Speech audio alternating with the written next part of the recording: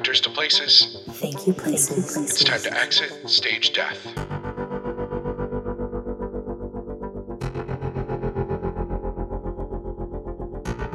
As always, I'm your host, Maddie Limerick. And I'm your co-host, Emily Martinez. And these are the chilling true stories behind your favorite Broadway shows. Em, welcome back. It's good to see you as always. It's so good to see you, as always. How are you doing? You just had a birthday. I did. 33 laps around the sun, baby. Woo woo. Honestly, I can tell you, everybody says that your 30s are your time where you learn to start to thrive and be yourself. But, like, it's legitimately true that, like, life gets better in your 30s, though, you know, the last couple of years have been a little weird. So it's not always the truth, but, like, I've generally enjoyed my 30s, so I hope you're going to enjoy yours. Yeah, I'm digging them so far. You know, most of my 30s have been in a global pandemic. Mm-hmm. But, you know, this year I thought, I was telling you a little earlier, I thought I was going to be completely alone on my birthday. So if anything, I, like, scheduled a hair appointment, and I was like, well, maybe I'll get my nails done or a massage. But then my lovely husband surprised me. I was shooketh. It is all on my Instagram. But yes, it turned out to be a very lovely birthday, and just full of chilling on the couch and hanging out and eating far too much food.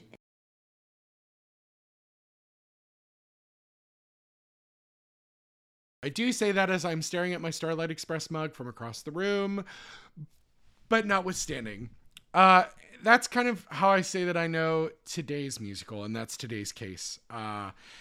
While it has gained some major traction and built a major fan base since its opening and its closing soon after, I still think it's quite a deep cut for a lot of people. I mean, when we did it at my undergrad, people were like, oh, I don't really like Golden Age musicals. And we're like, well, it's not a Golden Age musical. And they went, oh. And so everybody thinks it's State Fair or Easter Parade. So today we are talking about the musical Parade and the inspiration for the musical, which is the tragic murders of Mary Fagan and Leo Frank. You don't know this man. Honestly. You don't know a thing. Oh, chills. I listened to this is one of those shows where I will put it on in the beginning, and 2.5 hours later, I'm crying to the Old Red Hills of Home reprise at the end of the show. Cause it's so good. It's so good. And rarely do we get like two really great cast recordings of the same show that are so different. Which I will bring up why in a little while, but, I'm excited. I don't know I've only know bits and bobs about this show. So I'm excited to like learn more about it and to hear your interpretations, especially since you love it so much. That's always when musicals like have so much more meaning when you learn about them, when you're learning from someone who just adores it. Well, and it's so interesting because I think they tell a really amazing and accurate version of the story in the musical, and it is dramatized. And everywhere you read about Parade, they're like, it is the dramatized version of. But when we're looking at the basic story they're telling, they tell that story and then some, which I appreciate. Also because most people leave out Leo's wife, Lucille, from a lot of the story, and she is a huge driving force into the second half of kind of the story, the act 2 of the musical. That and sounds so typical, though. Of course it is. Yeah. So the original production ran at the Vivian Beaumont Theater at Lincoln Center from December of 1998 to February of 1999. It only had 39 previews and 84 regular performances. The show was conceived by book writer Alfred Urey and director Harold Prince. Now, Harold Prince is This was the show that I was surprised that he was the director, but when I went to Lincoln Center and watched the production on Reel, because they have the amazing Lincoln Center Library. If nobody's ever taken part in it, you definitely should. And it is a grand spectacle, the original production. It was very expensive. Now, Prince kind of put this whole show together to kind of create it from its inception. And so he turned with Alfred Urey to one of his favorite creative partners, Stephen Sondheim, to write the score. And so Prince's daughter turns his eyes towards an up-and-coming composer named Jason Robert Brown to write his score. Now, we all know Jason Robert Brown at this point. We love.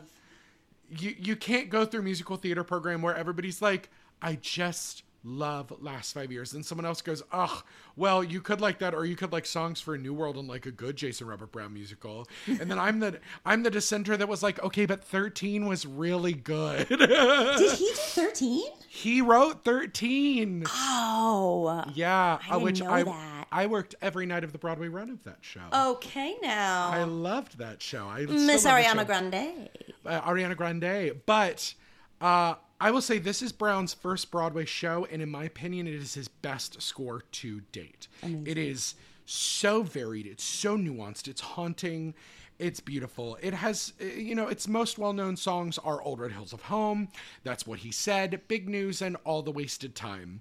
The show would star Kiss of the Spider-Woman's Brent Carver as Leo Frank, City of Angels and Falsetto's Carolee Carmello as Lucille, and Disney Channel's Christy Carlson Romano as Mary Fagan.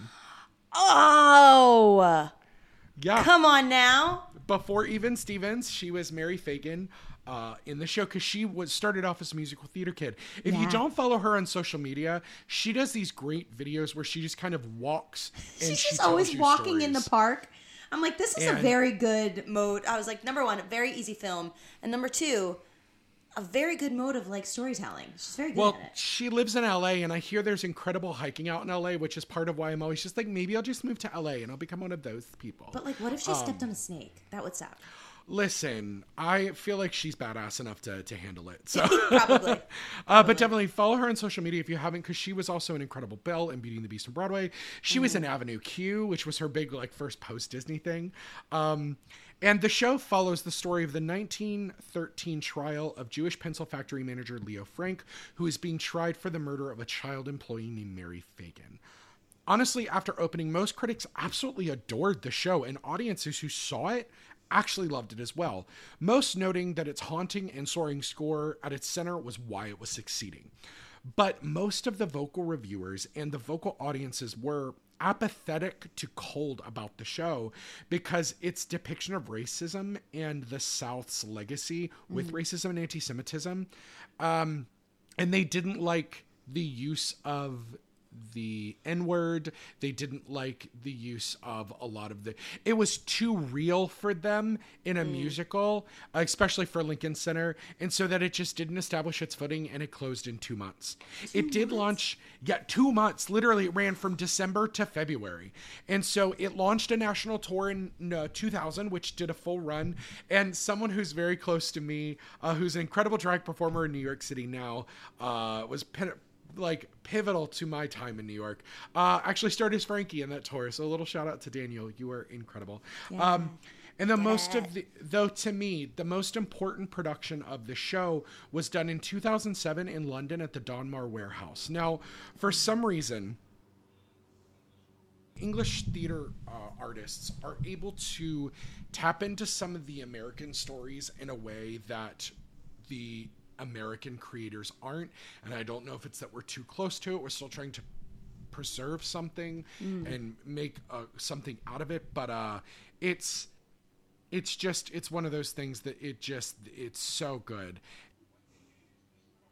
Would see a pared down cast, so instead of being like 35 strong with ensemble and everyone with giant set pieces and things, it had kind of one central set. Donmar is also started.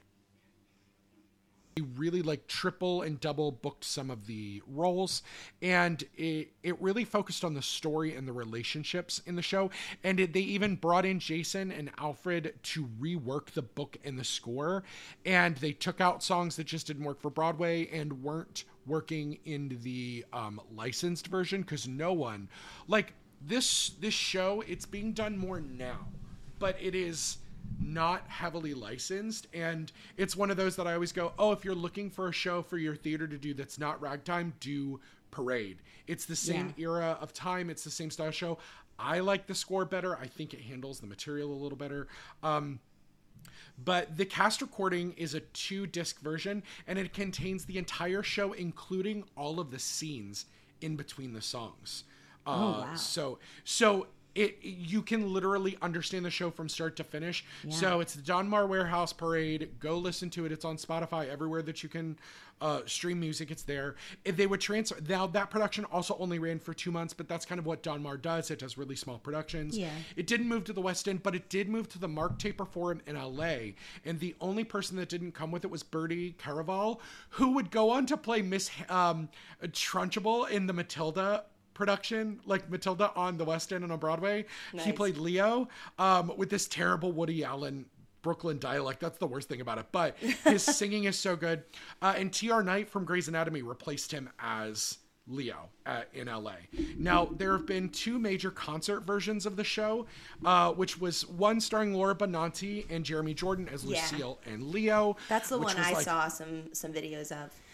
But the second one was a one-night-only concert at the Jewish Heritage Museum, starring, in 2016, starring Stephanie J. Block and her husband, Sebastian Arcellus, as Lucille and Leo. Oh, my God. And speaking of 13, Ali Trem, who originated Patrice in 13, was Mary Fagan. She was also in the original cast of Allegiance, and she's now currently the swing standby for Glinda on Broadway. Come on now. In Wicked. Yeah, she's doing so good. But this was presented in conjunction with the Jewish Heritage Museum's exhibit called The Trial of Leo Frank, where they took you through Leo's life and the trial, as well as what would happen after. Now, I had the distinct privilege of seeing this concert. Production of Parade, and our stage manager, Sarah Altman, brought in and said, this thing is happening. I'm going. Who else wants to go? There's rehearsal that night, but if enough of us want to go, this would be good. And it was $10, just to show you how different New York was in 2016. It was $10 for this concert, and you got into the museum. Like, so, it was an absolute pleasure to see this. And so I'm going to talk about that experience a little bit more later. But this is going to come out roughly just before, but in 2022, City Center is launching a 6-day off-Broadway revival of this musical, starring Ben Platt and Michaela Diamond as Lucille and Leo, directed by Michael Arden. Yes. I need to give a content and context warning to everyone that's listening. This case has been really difficult for me to research, even though I've done the show. I love the show. I've listened to episodes of True Crime about this. This case describes some extremely violent acts towards young women and faith, and has huge racist and anti-Semitic overtones, undertones, all overtones. Mm-hmm. And I just want to warn everybody that this is going to be a lot for some listeners. I don't want to hold any of the information back. There are some things about Leo's death that I did not put in because it was too much for me. Mm. And so I think it's important to hear. So I love you all. Thank you for listening to our lead in. If this might not be good for you, pause now, come back to the episode when you think you can, or go ahead and exit out, give us a rating and review. Because you're care enjoying about the your show, mental health. But we care about your mental health, and I don't want anybody to traumatize your commute, because I'm assuming most of you are listening to this on your commute or at the gym. So I'm just going to give you a couple seconds. We're going to pause, and then I'm going to launch right in. So, thank you for those who are staying. This is going to be a long one for me. I think this is my first long one, but it's a important story to tell. So, welcome to the club of the long. Listen, if you've listened to my other podcasts, most of my episodes are about 90 minutes. I've been getting them shorter, but honestly, if there's a good story to tell and we're having a good time, people are going to listen or just pause and come back another time. They want it. Listen, if you're going to sit through a 2.5-hour musical, you're going to sit through a 90-minute podcast. Thank you. And there's no one barking at you to not have your phone out. Well, my dog might be, so let's not put it out it's there. It's fine. Well, and I'm going to let everybody enjoy whatever their drink or imbibement of choice is now. I have a mango White Claw. That is my I love it. And I've got some sparkling ice water. Ooh, because yes. Florida water's garbage. Okay, so Leo Frank was born to Rudolph Frank and Ray Jacobs in 1884 in Texas. But the family quickly moved to Brooklyn when Leo was 3 months old, and this is where he grew up. He attended Pratt Institute, and he would then go to study mechanical engineering at Cornell University, where he would graduate in 1906. So he's very smart. He's very put together, comes from some affluence, as much as affluence could have at the time.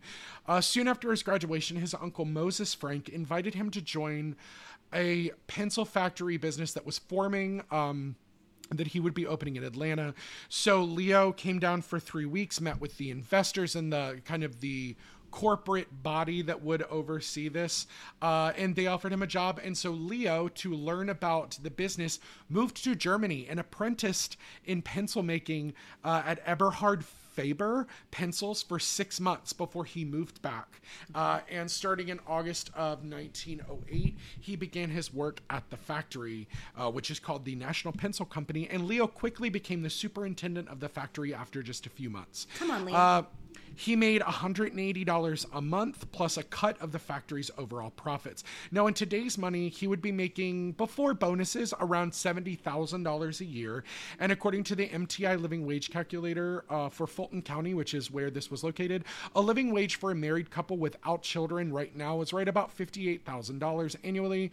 So with everything, Leo was doing quite well for himself. Yeah, for sure.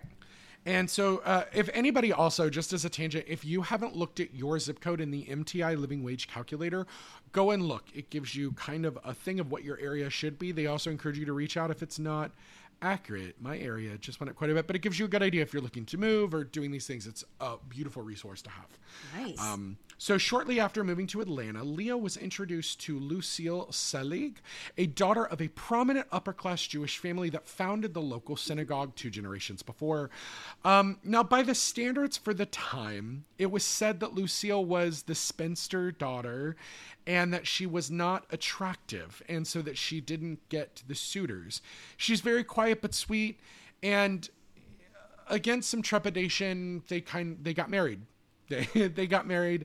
They never did have children. Now, many writers have filled in some of the story of their estranged or strange relationship during their marriage. The musical does a lot, but there is a lot to be said. But Lucille was an avid letter writer. So we have her diaries, we have her journals. Also, she did a lot of interviews and talked a lot about her experiences and life after Leo passes and she moves away to be with family. And so all of that is available, and it's a really good together, because as we're going to discuss, Lucille gets left out of a lot of academic writing, a lot of historic writing, a lot of articles as just the wife who was affected. But as of the time, all the newspapers were talking about her. We're going to talk about the media as part of this too. So it is very interesting, this idea. But by 1912, Leo had become a huge part of their local Jewish community. There were about 4,500 Jewish people in Georgia. Most of them were in Atlanta. And he was seen as a community leader within. He's part of a Jewish service fraternity. Like, they were well respected, well loved, and he had a very kind of giant life outside of his job. Had some unusual personality quirks. He was very flat. He was very dry, very pragmatic, not very emotional. And these personality quirks, along with, he's not affectionate at all. Like, that's something that's kind of notated about his relationship with his wife. That he also brought a lot of like his northern upbringing. So being from the northern Jewish community, which was very different for a lot of the southern community. Yeah. They talk a lot about the established Jewish community of America, and then the like Russian Jewish community that was coming in, who were seen as like rough immigrants at the time, and like they were part of the like Leo's side of things was part of the like established, well-refined, white accepted Jewish community, because remember, during this time, Jewish people are not seen as white, even if they looked white, whatever, which is still a conversation we have, but like that's going to be really important to look at during this case, because Leo at no point is seen as a white man. He's seen as a Jewish man. Right. And so all of these quirks and his northern upbringing made him quite an outsider within and without his community. Now, there's a lot of presumptions that's been made about Leo, because there is some video of the time. There's a lot of firsthand, secondhand talk about his interactions in the workplace and out of the workplace. psychologists and just people that have been doing like like they do the like handwriting analysis and like writing analysis and seeing as people on the autism spectrum. Okay. And that would explain a lot of his personality quirks. Now, I will not put that on him as a person. Whatever, that's a thing that we can talk about for a totally different thing. But there's a lot that is discussed that he just wasn't, quote unquote, like everyone else. And so I know with a lot of things now, we look to those moments because this was before the idea of a spectrum or neurodivergence. Or even any type of expertise, I'm sure, Oh, that could yes. diagnose anyone. We're talking, this is still the lobotomy time. This is Hysteria. Women are hysterical, those things, but... Do they have the morbs? Have you seen that? Oh, they're yes. like, I've got the morbs. I'm like, girl, I've got same. the morbs. Uh-huh, Girl, me too. same. There's also been quite a few seeing interactions between his friendships from college and like his male Jewish fraternity members and things. There is a huge presumption that Leo was gay or bi, and that's why there was not really the physical aspects of him and his wife's relationship. It was said they slept in two beds, a lot of these different things. Again, a lot of this doesn't get brought up in any of the articles about the trial because that's not what important to a lot of people. Also, because it's mostly like cis white straight people writing about this case. Right. But also, like, I feel like back then, like, married couples sleeping in two different beds was quite common. Yeah. And I feel like not a lot of married people liked each other back then. I think it's also some cryptic letter writing and some diaries and things that were found of Leo's. Oh, okay. Again, it's a lot of things, but it is alluded to that there might have been some queerness to Leo, which again would add to more if that was something someone found out about him. And it would be something that would get brought up because again, also there is this weird idea at this time that Jewish people were just making and hoarding money and getting drunk and being sexual deviants, which I was like, I don't know where that came from at all. The stereotypes, Yeah. And so that's why there was a huge push of like the respectability aspects to the Jewish community of Atlanta, which comes up a lot, especially in the writings pre-1970 about this case, because this is a case that got written about a lot. So are you saying that the Jewish community in the South was like presented themselves more as like a very respectable... Yes. And much more than like the New York hard, like hitting New Yorkers? Well, not even then, because even that Jewish community was about that as well. It's the established Jewish community of money and affluence versus the immigrant Jewish community that was coming in at that time. I understand. And they were also, I'm going to use a phrase here because it's in the writing. I do not agree with it. They were called like gypsies and evil magic workers. These were some of the more superstitious aspects of like Jewish faith and culture were coming in from the other parts of Europe. And so it's this idea of like the Germanic Jew versus the Russian Jew. Okay.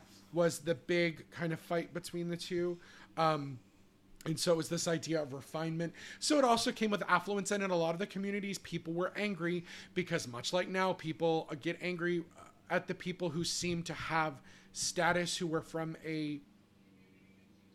everybody immediately goes and attacks Jewish people when it comes to money. And it's like, that's stupid. Like, fucking stop that. Yeah. So our story is going to drop us onto April 21st of 1913. Due to a supply shortage nationally, the National Pencil Factory had to lay off many of its young workers that worked at the factory. So like many, 13-year-old Mary Fagan was going to the factory to pick up her final paycheck for her work. But she unfortunately wouldn't make it home because just after 3 a.m. on April 22nd, Newt Lee, the night watchman, finds a soot and dirt-covered corpse of a small girl while cleaning overnight. That little girl would later be identified as Mary Fagan. First 1899 into an established Georgia family of tenement farmers. Now, tenement farmers, for anyone, they're like sharecroppers. They were poor families who were working land for other people. So there was kind of a theme of poverty throughout her life. Her father died before she was born. Shortly after Mary's birth, her mother, Frances Fagan, moved the family back to their hometown of Marietta, Georgia. Mary left school at 10 years old to work part-time in a textile mill. And in 1912, just after moving to the city of Atlanta, that spring, Fagan took a job at the National Pencil Company, where she earned 10 cents an hour operating a curling machine that inserted the rubber erasers into the metal tips of pencils. And curling is that, that ridged spot by the eraser that is formed by the curling machine, was the metal clip. That I would chew as a child. Yep, yeah. me too. And so the children workers would work about 55 hours per week. And just in comparison, for Mary versus Leo, she's roughly making $286 annually in 1912, but in today's money, that's about $9,000 annually. Yeah. Originally, when the authorities first show up after being called by Newt in the middle of the night, they thought this was a little black girl.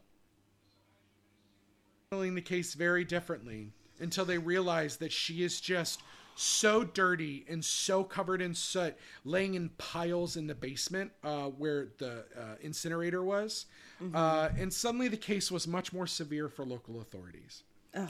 As they would... I'm getting mad. Oh, just fucking wait. I'm getting mad. Fucking wait, because it's going to get worse. It's like, it's a child. Doesn't matter. It doesn't matter, yep.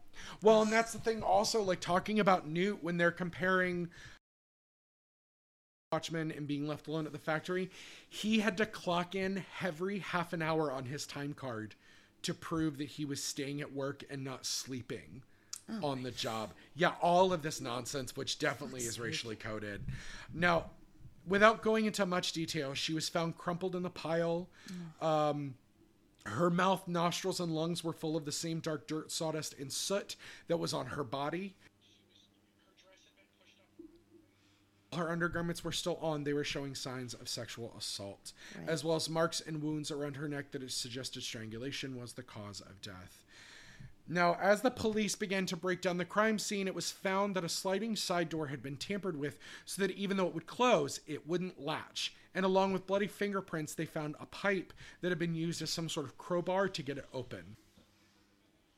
I should surprise no one. The police didn't process the scene correctly, and a lot of footprints that were there and evidence in the room was lost, trampled, and destroyed. Which, who's fucking shocked here? Now, 2 notes were found that would be known as the murder notes, and I've posted them as part of today's pictures on our social media. There's a lot of really interesting images because we think of 1912, 1913 as still kind of a early industrial time.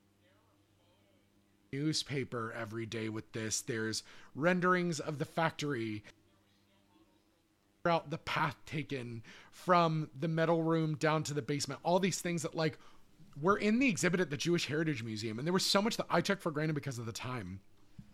Now, the notes were written on pay receipts, like, and were in the basement, made by people who had already left the factory, which is going to be kind of important later.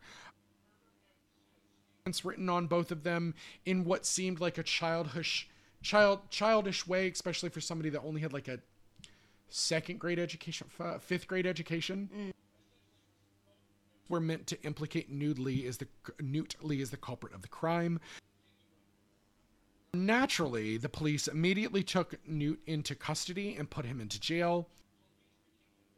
These were gradually, over time, they also spoke with a friend of Mary's that they thought also did it, and they started realizing that these 2 weren't doing it. Newt was so afraid. They were trying to like bully him into a confession, which we still see happening today. But by Monday, the police theorized that the murder occurred on the 2nd floor of the metal room where Mary worked, which was across the hall from Leo's office. And this was based on hair that was found on the lathe that was used. And there was blood on the machine and on the ground of the 2nd floor. It was said that Newt attempted to contact Leo just before 4 a.m. because he was the superintendent and would have needed to know, but for some reason he was unreachable. So it wasn't until later that morning that police reached out to Leo to have him come to the factory for this information. So like hours later, it's about 4 or 5 hours later. So when the police arrive at 7 a.m. without telling the specifics of what happened at the factory, nervous. He was trembling, he was pale, his voice was hoarse and quivering, and he was rubbing his hands together and asking questions before the police could even answer them. So a lot of these are those moments where it's suspicious to them, where like a lot of psychologists have looked at like these things of how people handle trauma and what's happening. Because I mean, how else is like a 31-year-old man supposed to handle that a 13-year-old girl that worked in his factory was murdered? Well, you can never, I mean, they say that with like 911 calls too. It's like you can't base how someone reacts in a crisis mode. Like you can't base, like that's not evidence. That's like, because everybody handles trauma differently. But even to today, most police departments will decide based on that 911 call or their first interaction with somebody if they feel like they are grieving legitimately enough or not, whether someone's guilty. And so we're going to see this moment affect Leo for the rest of his life. Marry Fagan, and that he would need to check his payroll books, because something that Leo did as a superintendent was he kept meticulous, flawless books on everything. And the detectives took Frank to the morgue to see Fagan's body, and then to the factory where Frank viewed the crime scene. And he walked the police through the entire building willingly, and was completely voluntary of all information, anything they needed, he gave to them. So Frank returned home at about 10:45 a.m. And at this point, Leo is not considered a suspect. Leo, accompanied by his lawyer, Ruther Roser, gave a statement to the police to outline his whereabouts on the Saturday of the murder. And because of Leo's meticulous records working, he was able to give them a, like, I was with this person from 12:05 to 12:10. This person showed up at 2:05. Because again, you have to go to him to get your pay. And so he dates exactly when he gave out those things. So Frank stated that Fagan was in his office from 12:05 to 12:10 and that Newtley arrived sometime around 4, but was sent away and told to return around 6 p.m. because Leo was not ready for him to take over the factory for the night. There was a recently fired employee named James Gant, who arrived and had an altercation with Leo around 6 p.m. He had been fired the week before because of some performance issues, and then $2.50 went missing from the cash box, which Gant had been left alone with. Altercation with Gant and Leo. Most of this was done, most of the all the records that he pulled forward were payroll records, time cards, those kinds of things for that day.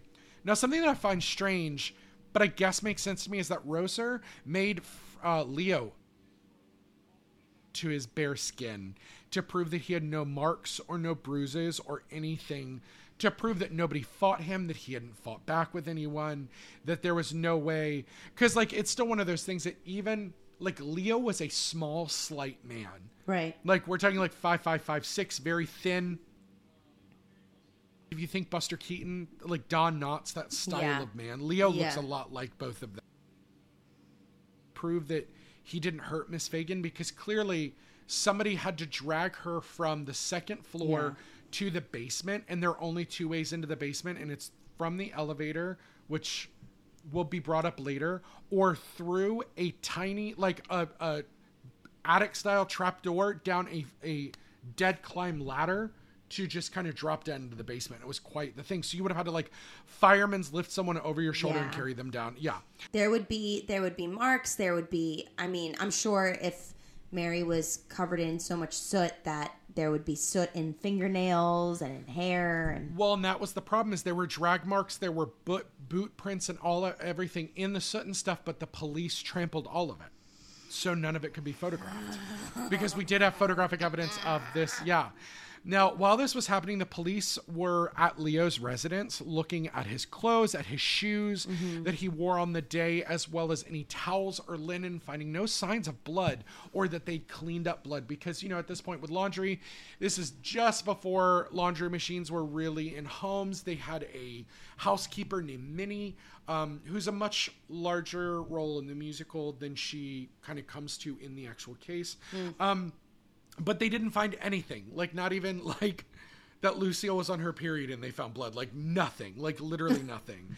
But at this point, it's starting to dawn on Leo and Lucille, as well as Leo's legal team, that it's clear that the police think he is the murderer. Right. And most of this is literally based just on their first interactions with him on the day that they found her body. Not on the actual evidence that they're not finding. Yep. So in addition to his lawyer and the legal team, Leo hires 2 men named Darley and Scott from the Pinkerton National Detective Agency to investigate any and all leads separate from the police to help prove his innocence. He thought this would help, that they would get a much more subjective look at everything overall, to just kind of bring everything in together. Now, unbeknownst to Leo, according to laws at the time, Pinkerton was required to turn over all materials and informations found, even if it worked against Leo in the case. Now, you ready for some shady shit? Give it to me. ACAB. And this was kept from Leo until the end, that Harry Scott was deeply connected to the local police force of Atlanta, including his best friend, John Black, who was leading the police investigation and was the major proponent of pushing the idea and introducing the idea that Leo killed Mary Fagan. And so... Goes all the way to the top! Yep, and so they talked to everyone in the factory, and everyone in the factory had a very different opinion of Leo than the people in his personal life. And so there were lots of lies about, like, being sexually propositioned by Leo, which is funny because that's literally in no way, shape, or form ever been part of his psychological way of dealing with people. Like, even Lucille said, like, he just wasn't a sexual person at all. Like, all these things. And so the next day on April 29th, the police investigation goes to Newt Lee's home, and they find in a shirt in what's called a burn barrel. So these were barrels kept during the time that people would just start fires in. And it was a shirt that had blood smeared from the shirt tail all the way up to the armpit. And where was this found? At Newt Lee, the night watchman, Okay. At his home. Okay. And so keep in mind, Newt is still in prison at this point. He's been Right. held in jail this whole time. But under clear inspection, the shirt was unworn, unlike everything else in the burn box barrel, and it was most likely a plant. So, of course, the police immediately just thought Leo had done it or paid somebody to do it. Though instead of following the other leads that fit the information that they found, Right. they moved and arrested Leo. So that was at 11 a.m. By 11:30 that morning, just after finding the shirt at Lee's house, Leo was arrested, and in a public statement made by Steve Oney, who is the sheriff, I believe, it was said, "No single development has led to proof that Leo Frank murdered Mary Fagan, but instead, from the cumulative weight of Sunday suspicions and Monday's misgivings have been added to the scale that tipped against Mr. Frank." Oh, they love an alliteration. I'm fucking sorry, but literally because you didn't like how someone dealt with the trauma of seeing a dead 13-year-old girl that worked for you, seeing your factory with blood, like being pulled out of your home on a Sunday, like all of these fucking things. And they thought he was just, it also had a lot to do with that he was considered soft. He was not considered masculine. Yep. And so these are also like white, good old boy Southern police. Like, so Em, I need a moment because that is just what are you? I can't. And I wish I could say things were so different now. We're not in Atlanta. I'm looking at you. You're certainly not. I'm living in Florida. I can't say shit though. New York, you're not either. Looking at you, NYPD, frankly. But like. So on April 30th, the next day, the coroner's inquest happens and lots of people are brought in and talked to about Leo, for Leo, including lots of friends of Mary's who insist that Mary had been complaining about her boss, Leo, and women said that he flirted with them, made outright propositions, which again, I'm just going to say, is not in his character based on his entire community. Now, that is what a lot of people will say about abusers. There's a thing. But also, like, if he's truly a neurodivergent person and these things, he's so nervous talking to people. And a lot of people, it's also the working class mindset of this man who comes from money and this new generations of people that have moved into the southern cities who are Jewish, who seem to come in with money, are running businesses. They're brought in to run businesses. And a lot of the farming poor community they've been forced fed bullshit against these communities by the people in power. So that it's one of those things that's like, how do you unify the people that you're actually stealing from? Give them a common enemy. Exactly. So it's clearly what that is. And so also a lot of people wanted him to be jovial and southern and just cracking a joke with him and just, oh, it's all right, you poor, dumb workers. And that's just not the kind of person he was. Like, he was very nervous. He was fidgety. He did apparently have a very thick New York accent. Like, it's just a thing. And it's also just like, it's just completely different ways of life in the North versus the South. Especially then. Like, I mean, I just feel like there was so much disconnect still from the Civil War era that, like, it still was probably like two different countries in terms of how people acted and how people spoke, and then add your culture on top of it, and it's like, yeah. Well, so the musical is called Parade because technically the day Mary died was a holiday.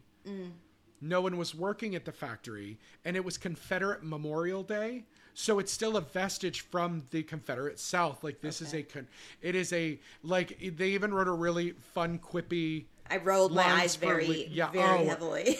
There are some funny lines written in the musical about Leo being quippy about why do we still celebrate that? Because, like, Lucille is like a Southern woman with like a Southern drawl, and she's got that Southern genteelism, and Leo just doesn't have those things, which, again, it's just he's culturally brought up in a different setting. Yeah. Like, it's that thing when people are like, oh, New Yorkers aren't nice, but they're kind, but Southerners are nice, but they're not kind. It's like that thing of the two together. You know, it's just...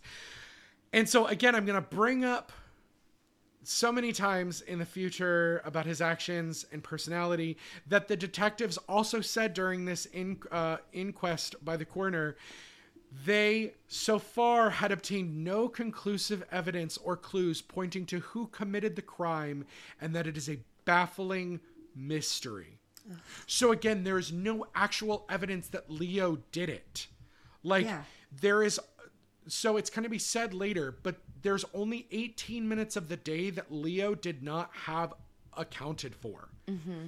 And both the coroner, the police, and Jim Connolly, who we're going to meet later, said that it would take about 30 minutes to kill someone, commit the sexual act, take them from the second floor down to the basement. And so it's just one of those things that it's like, in no way does this ever actually check out, but they are so biased against this man because he's so different than them that they will do anything to prove that he is guilty.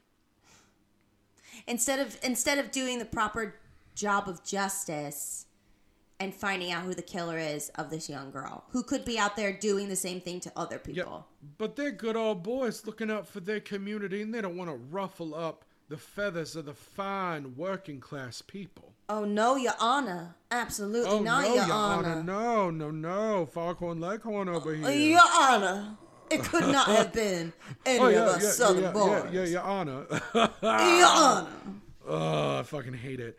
So, and yet, Leo Frank and Newt Lee were still held in jail for weeks by local police. So they have both of them in jail. They still have Newt Lee in jail as well because they are determined that he had something to do with it and that he felt guilty, and that's why they called the police.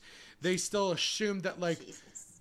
Yeah, even though, like, Newt cannot read or write, like, that is just a thing Newt cannot do. Yeah. Like, he can punch the letters on, or the numbers on a telephone. And at this point, that's also when you picked up and dialed and they said you were asking to be connected to somebody. Right. So, yeah. And so the Burns Detective Agency was brought in to help with the investigation as kind of an impartial voice. This was something that was done at the time. However, they said that they removed themselves from the case because, and I quote, the agency came down to investigate a murder case, not engage in petty local politics. They felt the community and police force had already decided what happened, and any work they would have done would be pointless, and cited that the most notable feeling was the notion that Frank was able to avoid prosecution due to being a rich Jew, buying off the police and paying for private agencies. Now, that was the community view, not the detective agency's view. They were based in Chicago, and this was a apparently pretty reputable police officer before that formed an agency to do work outside of police departments. How does it make sense for someone to buy off the police but still be the number one suspect? Thank you. That doesn't make any Thank sense. Literally, my brain went brrr. Like, that well, doesn't and make so any sense. the police and the newspapers, because there are 3 major newspapers in Atlanta covering this, and we will talk about them a little bit, and all over Georgia, they were playing this as the evil Jew versus the downtrodden black person. God. Black people to commit these crimes against poor little white girls. And it seems like this is the one time that they cared about, like, the life of a black man. Like, well, we're going to talk about it when we get to somebody in just a bit, but it is that thing of where they decided that to them, a fine, upstanding African-American person was easier for them to grapple with, or a criminal black person was easier to grapple with because it was a black person being manipulated to help a Jewish person who was doing something evil. And they would rather have, quote unquote, dumb black people who did the work in their community than evil, rich, manipulative Jewish people. No, again, I need to comment to everyone outside that this is not my feeling. Absolutely this is not. just what is in all my best friends are Jewish. I'm kidding. No, one of my best friends is, but no, this is just the fact that this is talking about the idea of playing marginalized groups against each other in the way that you're not seeing who the true evil is, and that is the institution. Yeah. Because this is also police forces that were formed out of being slave hunters. And this is exactly how the institution was meant to work. It's working very, very well. Like, it's exactly how it was meant to work, and it's just, it's like truly like marginalized people, especially back then. Like, there was no winning. There was no winning in this situation. And this was also the police department being like, look, we do care about you. So keep working as an underpaid, uneducated person whose family was just freed 30 years ago. Keep doing these jobs because we are looking out for you and your community when they fucking weren't. They still aren't. Yeah. And I can't still believe that literal historians who have written on this case say that while the racism of the South was so rampant that it didn't present much anti-Semitism, and Atlanta was the most liberal of Southern cities at the time. Are you fucking kidding me? Are you fucking kidding me? I mean, if that's the truth, that's real scary. Like, also, just because someone doesn't say that they hate Jewish people doesn't mean that they're not, because everybody in power's actions in this, even Governor Slayton, who would go on to like commute Leo's sentence, still showed a ton of, it was like when you're the most liberal conservative in a room, like you're still a fucking conservative person. Like, it's one of those things, you're still acting against the better judgments of people. Like, it's one of those things, like, I'm sure people at home are getting upset. I'm sorry, go talk to Laura Osnes. I don't know what to tell y'all at this point. Like, you're just on the wrong side of history at this point. I love you. I come from that background. I come from this. Like, I'm a literal Southern evangelical growing up. Like, it's just, but this is just fucking ridiculous. Like peace and love and light. But like, if you don't like it, go find another podcast. literally, it's one of those things. It's like my mother growing up. No, I love her so much, and she doesn't listen to this, so it's fine.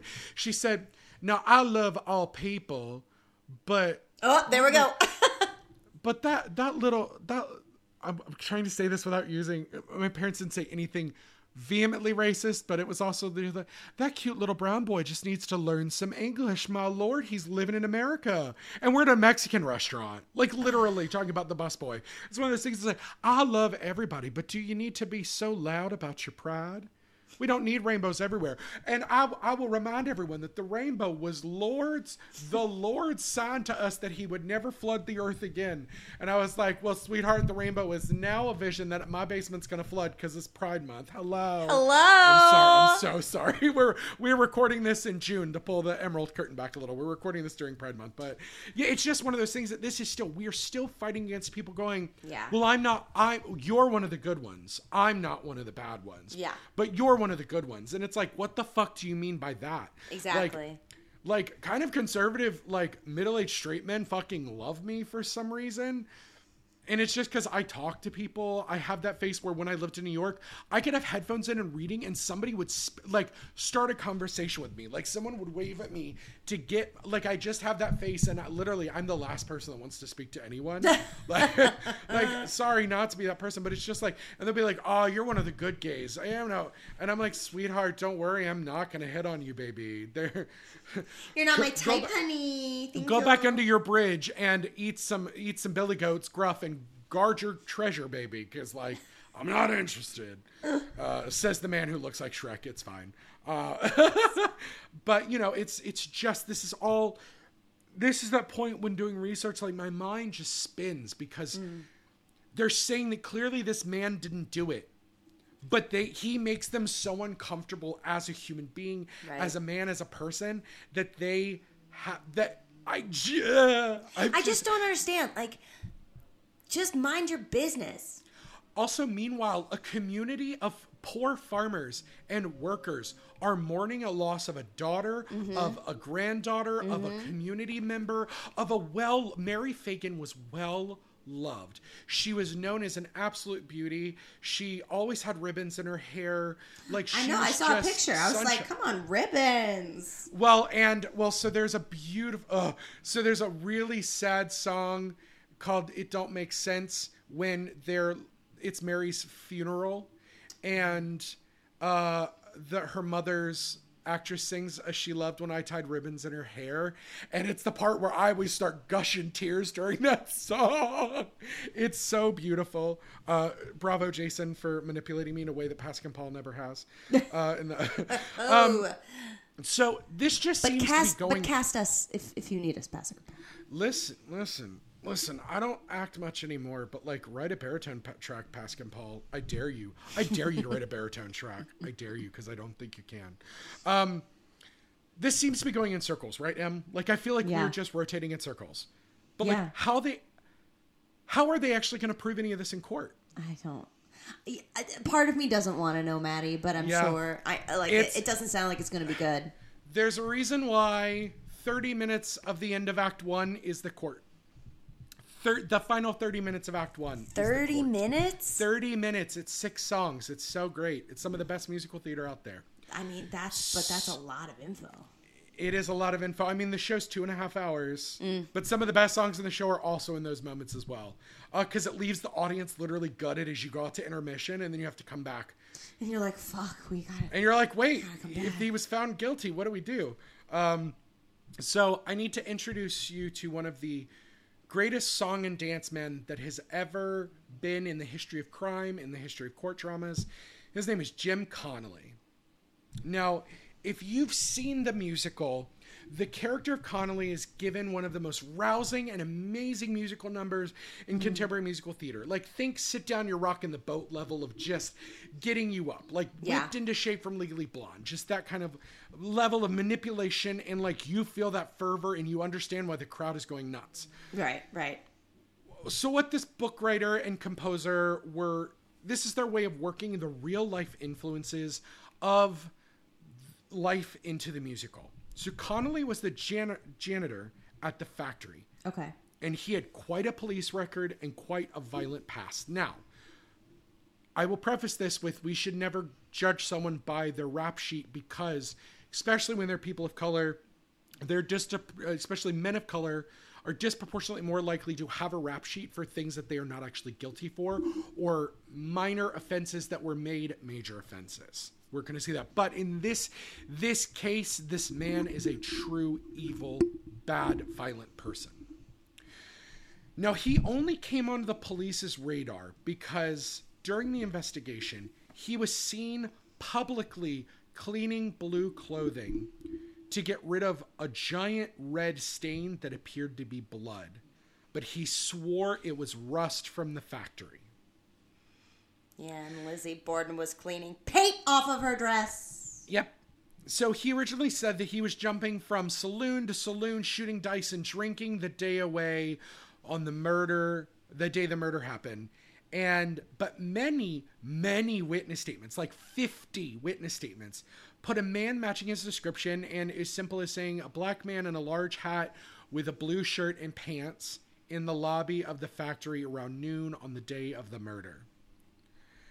Something that may seem strange for me to bring up, but it was found out by police that unlike most non-white factory workers of the time, Jim could read and he could write. Okay. Around about a second grade level today. Okay. And his grammar and handwriting were exact matches for the murder notes left with the body. So, May 24th. We're jumping back to May 24th. And he would start giving statements to the police. And this is what started his path being the star witness of the trial as Leo's accomplice and conspirator. He admitted that he wrote the notes, swearing that Leo had called him into his office the day before the murder and told him to write them down. Yeah. You know what lies do? They get very elaborate the more you tell them. Oh, just wait. There's a reason. Oh, everybody, I want you to pause, and I want you to go listen to the Don Marr version of That's What He Said. I'm just going to let you pause. I'm going to let you go listen. Okay, great. You're back. I'm so glad you did that. Now, after the show, go back and listen to the whole thing and be prepared to cry. It's one of like 2 musical albums like that and In the Heights that I listen to top to bottom, and I just cry at a point. I just cry no matter where I am. So again, it's proven later that the like pay receipts or the receipts that these were written on were from ex-employees of the factory that attested that they had quit their office job and moved everything down to be incinerated months before, like 2 or 3 months before the murder. So it would have been in the basement where the body was found. Just these boxes of like old, like, because this is in the time of like mimeocopies and like carbon copies and things. And so they were just like, they weren't needed anymore. They weren't records. And so Leo wouldn't have had access to them in his office. They weren't new. They weren't current. The dates were old. And so the police were really skeptical about his story, not only because it was implied that it was premeditated by Frank, but also because it suggested that Frank had confessed to Connolly and involved him. Like, now we're to his second official affidavit, but his third statement to the police. Connolly admitted that he had lied about his Friday meeting with Frank, where Leo had asked them to do it the day before. But he had said he met Frank on the street on Saturday and was told to follow him back to the factory. Frank told him to hide in the wardrobe to avoid being seen by 2 women that Leo had gotten to come visit him at the factory. Again, this is a holiday, so no people are there, so he could have these trysts in his office. This would culminate in the musical in a scene called Why Don't You Come Up to My Office, where the actor playing Leo puts on a very different kind of character type and dances around all of the factory girls and being like, why don't you come up to my office? All these things, promising them jewels and gifts and money. And again, it's just not a thing. To him to write, gave him cigarettes, and then told him to leave the factory. He went out drinking and saw a movie and said that he did not learn about the murder until he went back to work on Monday. And the police find that hard to believe, but the police were loving having Connolly because even though his information kept shifting, it still worked in their favor against Frank and helped them bolster the approval and acceptance of the community because they had this black person being manipulated by a rich by a rich Jewish person. Again, it's going to continue to be a theme. Now, something we will also assume to be part of the major case is the media tie-in. Now, currently, where you get the news at every second in your palm of your hand. Right. But at this point, it was just newspapers. And they were the only major source of information because even most people didn't have radios. They weren't accessible, that kind of thing. And the major local newspapers printed multiple updates a day. So you could have a morning edition, an afternoon edition, an evening edition, and a late edition to update on things that were happening around the world because they would receive stories by telephone or by telegraph, those kinds of things. And the Atlanta Georgian gave the story front page coverage, and they published up to 16 to 20 updates a day. Wow. So imagine all these little boys going, extra, extra, read all about it. And so 3 officials from the pencil company, Leo's bosses, who chose him to work there, were not convinced. And they let the Atlanta Journal know this. They contended that Connolly had followed another employee into the building, intending to rob her, but found Fagan as an easier target. Because this is something that had happened before. Jim constantly stole from women, sexually assaulted them, and then took their purse. Like, this was something that had happened before. The police placed little credence in the officials' own investigation into their theory for the failure to locate Fagan's purse that every single witness had testified she carried into the factory, and Leo had said she had in his office. For my years talking about true crime, that the police and the officials 90% of the time impede the path of truth and justice, and the system is there to uphold their place of power, not finding answers of truth for the victims.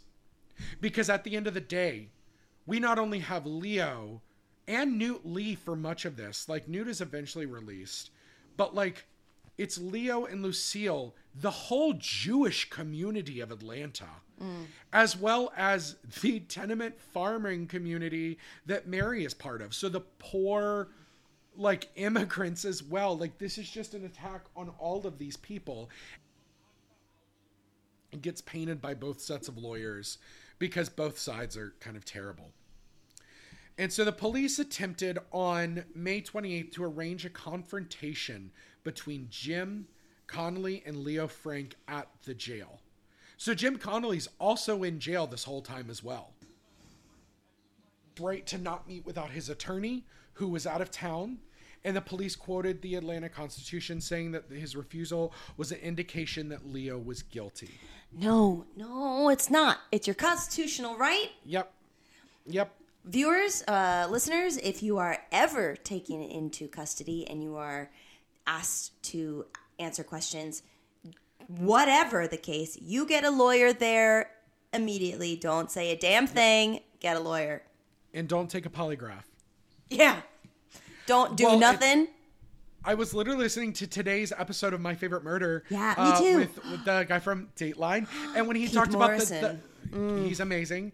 And that he talked about that the UK police system, their law system, says that you cannot be alone in a room with somebody because it stops you from being able to force a confession out of somebody. Yeah. Like, there are all these things, and we just have all these people who are forced into confessions for something that Especially then the police... kids. Especially kids, 16, 17-year-old kids who then get tried as adults. Ugh. And then, like, poor people who didn't do anything wrong other than being impoverished as far as the system goes. And that's not something wrong. It's not their fault. And so then, like, there was that case they talked about today where the dad was forced into saying that he killed his daughter. Yeah. And that it was found out that it was another man that had been doing it to like 25 other women. And then the police decided that the father had convinced the man to do it so he could watch. It's just so fucked up. It's so twisted. And it just goes to show that it's like, I mean, when people are manipulated into a confession, and then it's so hard to take that back because... Yep. And to fight for your actual freedom, and, you know, the manipulation that happens in these rooms when you don't have a lawyer present is just like, we don't even know the extent of what that manipulation can be. Now, in the actual court proceedings, I know I'm having to jump around in different parts of the story, but you're doing a great job. It's kind of how this has to go for me. So on May 29th, Connolly is brought to the stand, and he is interviewed. Oh, no. I lied. I'm so sorry, guys. We're not at the court case yet. So Connolly is then interviewed this time for 4 hours. And once again, a new affidavit is made, and he changes his story again. And he showboats, and he dramatizes the stories he's telling it. Apparently, Jim Connolly is an incredible storyteller. He's weaving the story. He's charismatic. He's enigmatic. Like, people are enjoying watching him. It's like a vaudeville performance. Right. And in this new version, he said Leo came to him and said that he had picked up a woman and she had fallen and hit her head, and he needed Jim's help. He then said that he and Frank took the body to the basement via the elevator, then returned to Frank's office where the murder notes were dictated. Connolly then hid in the wardrobe after the two had returned to the office. He said Frank gave him $200, and when he asked why he changed his story again, Connolly was quoting saying, "The reason I have not told this before is I thought Mr. Frank would get out and help me out, and I decided to tell the whole truth about the matter when it was evident Mr. Frank was not getting out." Connolly changes his story concerning the $200. He said Frank decided to withhold the money until Connolly had burned Fagan's body in the basement furnace. The Georgian, the newspaper, hired William Manning Smith to represent Connolly for $40. Smith was known for specializing in representing black clients. Although Smith believed Connolly had told the truth in his final affidavit, he really was concerned jailhouse interviews with crowds of reporters and swooning guests outside.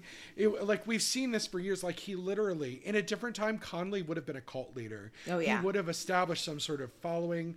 So Smith was really anxious about reporters from the Hearst papers who had taken Leo's side.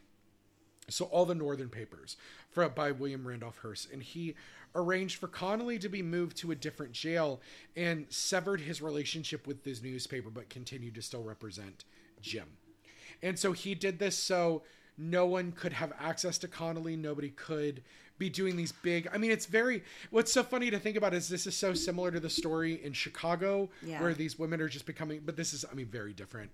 But yeah, he was becoming this like local celebrity, and people were like somehow sympathizing with him for being forced to do these things. So it was clear Connolly was seeking the star power from this, and it was troubling. It was causing trouble. But jumping ahead a bit, on February 24th of the next year of 1914, Connolly was sentenced to a year in jail.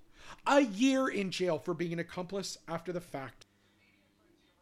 Ridiculous. And the Atlanta Georgian went as far as to print doctored morgue photos of Mary's face on another woman's body who had gruesome wounds. Absolutely. They're purposely putting out clickbait, what we would consider clickbait, lies, conjecture. Like, soon after the murder, Atlanta's mayor criticized the police for their steady release of information and disinformation to the public. The governor, noting the reaction of the public to press sensationalism soon after Lee and Frank's arrests, organized 10 militia companies in case that they needed to repulse a mob action against the prisoners. So from the beginning, whirling people into mass hysteria. This continued nearly unabated throughout the investigation, the trial, and subsequent appeal processes. This story also made national news and, of course, was given from most of the newspapers outside of Georgia took Leo's side, but they also were only being able to really share what was being presented. And then like they started sending so many like reporters and things to the actual court case. Like it's just like Beatles mania level batshit. It was seen as entertainment. Opinion. Absolutely. It informed and defined public opinion. And much of the public's attention was directed at the police and the prosecution, to whom they were lauding and holding up and expected to find Mary's killer and bring them to justice.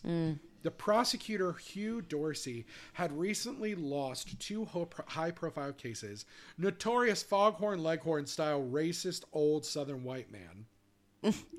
And one state newspaper wrote that another defeat and in a case where the feeling was so intense would have been a literal final nail in the coffin for Mr. Dorsey as a solicitor and a lawyer.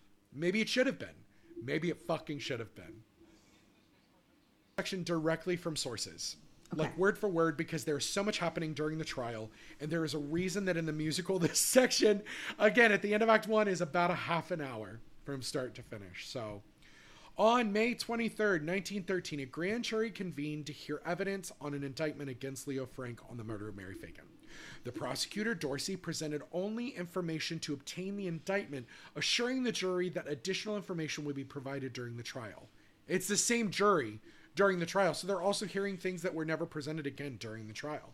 The next day, May 24th, the jury voted for an indictment. Meanwhile, Frank's legal team suggested that, to the media that Jim Connolly was the actual killer, and this is the first time that this is being brought up publicly, and put pressure on another grand jury to indict him. The jury foreman, on his own authority, convened the jury on July 21st on Dorsey's advice, and they decided not to indict Connolly. Like... Jesus Christ. Like at all? Yeah, at all. At all. Like into the murder of Mary. Yeah. Nothing makes sense. He would eventually go to jail once, or be pulled from jail and be indicted in collusion for helping Leo. But like, yeah. They decided not to indict Connolly. Again, I say for a third time. You can see a lot of the legal paperwork from this case through several sources. The Jewish Heritage Museum had a lot in the exhibit that I went to. And so I still have some of those photos. And so it's just kind of crazy what we were able to get our hands on from this, because this was also before redacting happened. So it's just like open file still. And so on July 28th, just like the full thing. That's wild. Yeah, the full thing. On July 28th, the trial began at Fulton County Superior Court, which was the old City Hall building. The judge, Leonard Roan, had been serving as a judge in Georgia since 1900. And there is a reason why Your Honor. In the musical, there's a reason why in the musical that this role gets double cast with the old soldier role, who was a Civil War soldier. I'm just gonna say that. Prosecution team was led by Dorsey and included William Smith, who was Connolly's attorney and Dorsey's jury consultant. Frank was represented by a team of 8 lawyers, several from New York, which also I think really led to a lot of dissent in the community. And that legal team was led by Luther Rosser, Reuben Arnold, and Herbert Haas. In addition to the hundreds of spectators inside the courtroom, those pictures are also on our social media, a large crowd gathered outside to watch the trial through the windows. We're talking thousands of people. Would later cite the crowds as factors of intimidation on the witnesses and the jury. Like, you would have to come and go, and so everybody heard what you said or heard what you did, and so literally, like, people could get attacked, and so this scared a lot of people. Keep in mind, most of the witnesses that were called were 10 to 14-year-old girls. They were children. Like, babies. Who had been coached on what to say. The public opinion and audience reaction clearly paid into the jury's perception of what was happening and what they already had heard. Today, the jury, more than likely, but in all of Georgia, it was honestly probably very hard to pull in unbiased jury members, since there were white people and Jewish people all over at the time. Oh, there were white people, and they were the only ones that were serving on the juries. Mostly. Yeah. And Jewish people were also not considered white at the time by Southerners. So they weren't going to pull anybody that was like a registered Jewish person registered to a synagogue. That none of that was going to happen. No. So both legal teams, in planning their trial strategy, considered the implications of trying a white man based on the testimony of a black man in front of early 1900s Georgia jury. Jeffrey Melnick, author of Black-Jewish Relations on Trial, Leo Frank and Jim Connolly in the New South, wrote that the defense tried to picture Connolly as a new kind of African-American, anarchic, and dangerous, while Dorsey, however, painted Connolly as a new familiar type. Forgive me for this term, an old Negro, like a minstrel or plantation worker. Jesus. Yep. One of the good ones is, in fact, words that are used by Dorsey. It makes me feel so... Reading a lot of this made me feel so gross, but it's important that we feel gross because it is an important part of our history. Yeah. Dorsey's strategy played on prejudices that white 1900s Georgia observers would see that a black man could not be intelligent enough to make up a complicated story. And that the prosecution argued that Connolly's statements explaining the immediate aftermath of the murder was true. Frank was the murderer, and that Frank had dictated the murder notes in an effort to pin the crime on Newt Lee, the night watchman. The prosecution presented witnesses who testified to bloodstains and strands of hair found in the lathe to support their theory that the murder occurred on the factory's second floor in the machine room near Frank's office. The defense denied that the murder occurred on the second floor. Both sides contested the significance of physical evidence that suggested the place of the murder. Material found on Fagan's neck was shown to be present throughout the entire factory, and that the place where it was stored was in the basement. The elevator, which was Connolly's story, while the defense suggested that the drag marks on the floor indicated Connolly carried the body down the ladder and then dragged it across the floor. Mm-hmm. But of course, there conveniently was not a ton of photos of those because the police didn't take them. Now, the defense argued that Connolly was the murderer and that Newt Lee helped Connolly write the two murder notes.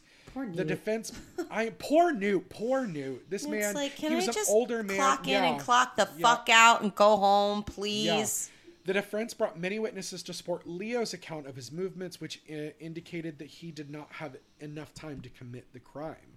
Like, they were literally trying to use proven records. And, to support their theory that Connolly murdered Fagan in a robbery focused on Fagan's missing purse. Connolly claimed in court that he saw Frank place the purse in his office safe, although he denied having seen the purse before the trial. He only brought it up after it was brought up in court. Another witness testified that on Monday after the murder, the safe was open and there was no purse in it, because they were present when the first time the safe was opened the next morning. The significance of Fagan's torn pay umbrella was disputed on both sides. Connolly was cross-examined by the defense for 16 and a half hours over 3 days, where he showboated and told these grand stories, and people, it was like a revival. It was said in many ways. It was like a vaudeville show. It was all these things. The defense then moved to have Connolly's entire testimony concerning the alleged rendezvous stricken from the record. He then said that he helped Leo bring young black men there before, that it was something that happened all the time, and he always helped Mr. Frank. So Judge Rowe noted that an early objection might have been upheld, but since the jury could not forget what it had heard, he allowed the evidence to stand. This man is a fucking piece of work. So he's very confident. He's very confident, very narcissistic. Yep. So the prosecution supported Leo's alleged expectation of a visit from Fagan, produced Helen Ferguson, a factory worker who first informed Fagan's parents of her death. Ferguson testified that she had tried to get Fagan's pay on Friday from Frank, but was told that Fagan would have to come in person, assuming that Leo had already picked her out and would premeditated.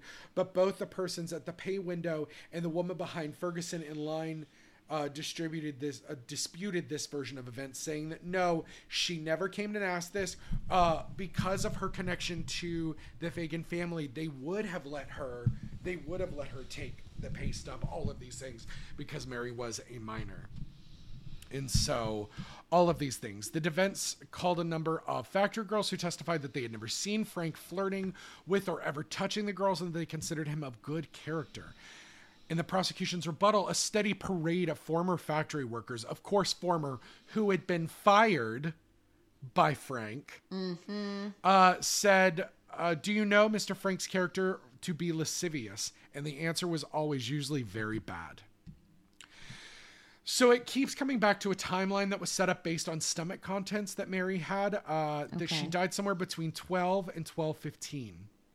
And the prosecution brought in a young worker named Montine Stover, who is in the musical, saying that she came to get her pay at 12:05 and was in the office between 12:05 and 12:10, and no one was around. Okay. And then they theorized that he was in the metals room across the hall murdering Mary at that time. I'm sorry, murder is not going to be quiet. No. Especially if it's a young girl. Like, other testimony indicated, just because they said that Mary is lively and she's bright and she was sunny and a chatterbox, like, also, like, it's fight or flight, you're going to scream. I know, like, anytime that I felt in danger, I screamed. I've been as loud as possible. So, like... Or, it is possible that someone would, like, completely freeze up, but, like, I would have to hear. Yeah, I was gonna say you're gonna hear something if she like if you were for 10 how feet brutally away, she was murdered. Yeah. Like you would have heard her head. You would have heard. I'm sorry, folks. Yeah, you would have heard her head bashing into the lathe. Yeah, if it was enough to take like scalp fragments and hair and blood. Yeah. Like, and you would have heard some kind of moan, some kind of groan, like a physical reaction. A body collapsing to the floor. Yeah. Like, again, Leo's also a small man. He wasn't in particularly good health, so like he would have been winded, like something. Yeah. You would have heard something. Also, these are wood-soled shoes, probably for Leo, so like they would have been wood on wood. You would have heard something. Oh, like, absolutely. The sole of the shoe would have been made out of wood. Yeah. No. Yeah, and so, but all the other testimonies, including by a trolley driver, indicated that Fagan was on the trolley and exited between 12:07 and 12:10. Yeah. And from her stop, it would take about 4 minutes to walk, suggesting that Stover arrived first, making her testimony and its implications irrelevant, because that was also the 18 minutes that was in the 18 minutes that Leo was not accounted for. So he could have gone to the bathroom, something. So Frank could not... God forbid, maybe the man needed to take a shit. I know. But heaven forbid... so Frank could not be killing Fagan because of the time he had was so limited. And Lemmy Quinn, foreman of the metal room, testified that he spoke briefly with Leo in his office at 12:20. Leo had not mentioned Quinn when the police first interviewed him about his whereabouts at noontime on April 26th. So, Frank had... Hold up. They're saying that between 12 and like 12:15, Mary's murdered. Yep. And then he just like had 5 minutes to like clean himself up before meeting with this guy. Also, you would have heard the elevator. Yeah. If he did it via the elevator, or really if he'd done it via the ladder, you would have really heard that. Like, the construction was not great. These factories burned down all the time. So like, and it was a foreman. So like, coroner's inquest that Quinn arrived less than 10 minutes after Fagan had left his office, and during the murder trial said Quinn arrived hardly 5 minutes after Fagan left. So, you know, it's one of those things that like she clearly left, was leaving the premises. And so that's why they're also saying that Connolly probably was walking into the lobby, saw her, had followed somebody else in, then saw Mary and figured she was easier to steal from. And several experts called for the defense it would have taken at least 30 minutes to murder Fagan, take the body to the basement, and return to the office, write the murder notes. So by defense's calculation, Frank's time was fully accounted for between 11:30 and 1:30, except for 18 minutes between 12:02 and 12:20. During the trial, the prosecution alleged bribery and witness tampering attempts by Frank's legal team. Meanwhile, the defense requested a mistrial because it believed that the jurors had been intimidated by the people inside and outside the courtroom, but this motion was denied. So on August 25th, 1913, after less than 4 hours of deliberation, the jury reached a unanimous guilty verdict convicting Leo Frank of murder. 4 hours. Less than 4 hours. Yep. On August 26th, the day after the guilty verdict was reached by the jury, Judge Rome brought the counsel into private chambers and sentenced Leo Frank to death by hanging with the date set for October 10th. The defense team issued a public protest, alleging that public opinion unconsciously influenced the jury to prejudice against Frank. This argument was carried forward throughout every single appeals process. Leo's team would continue to appeal at the state and federal levels, but each time denied. Like, it literally went all the way to the U.S. Supreme Court. And 7 of the 9 agreed with what Judge Rohn had decided. That's just so upsetting. Let me tell you what one of the justices of our U.S. Supreme Court said. I very seriously doubt if the petitioner has had due process of law. Because of the trial taking place in the presence of a hostile demonstration and seemingly dangerous crowd, thought by the presiding judge to be ready for violence unless a verdict of guilty was rendered. So they literally said that it was by all parties assumed that Leo had to be guilty so that these people watching did not burn the place down, because then everybody would have been killed, which is a bullshit excuse. Appeals and everything, we are in 1915.